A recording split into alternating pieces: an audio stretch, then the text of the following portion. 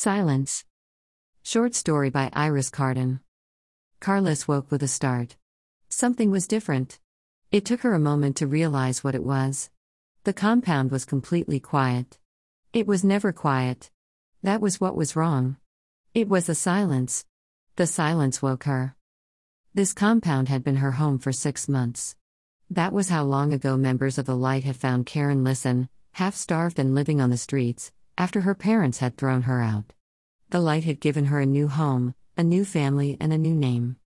Carlos looked around the room. The other 3 bunk beds were empty and made. How late had she slept? Carlos pushed herself up. It was getting difficult now that her abdomen was so swollen with her father's last gift to her. Why was everything so quiet? Even if they were all at the morning gathering, she should hear singing or chanting. Voices always carried clearly here from the meeting hall. Carlos went to the kitchen. Breakfast was not until after the meeting, but eating a little as soon as she got up helped with the morning sickness that had not gone away after the first trimester. Everyone understood. That was the thing about living with the Light. Everyone just understood her and cared for her. No one mistreated her in any way. Because of her pregnancy, she was given work in the sewing room, not out in the vegetable garden.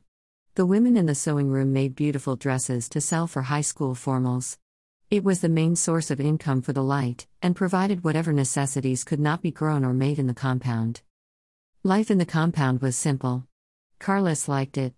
There were none of the secrets and lies of her old home. There were none of the cliques and cattiness of the girls in her old school. Everyone wore the same clothes, ate the same food, so there was no reason for anyone to look down on anyone else.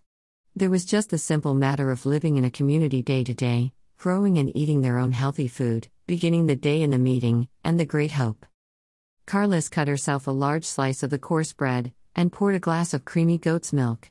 She didn't really believe in the great hope. Even if it was a lie, it was a harmless lie, she thought, unlike the lies of her old life which were anything but harmless. No one would be more surprised than Carlos if the great hope turned out to be true. Feeling less queasy, she washed her dishes, brushed the crumbs from her smock, and began to walk across the compound to the meeting hall.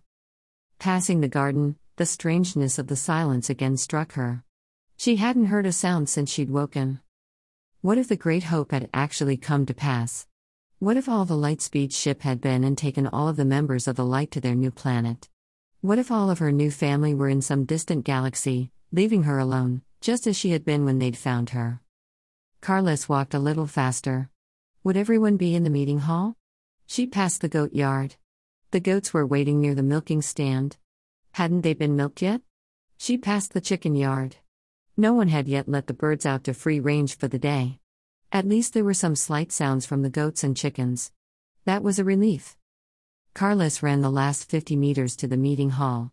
She could still not hear any human voices. She flung the door open as she ran into the hall. There they all were, all of the members of her new family. They were perfectly quiet, perfectly still, all in their seats as if they were in meeting, but eyes staring, still. Slowly, quietly, Carlos approached.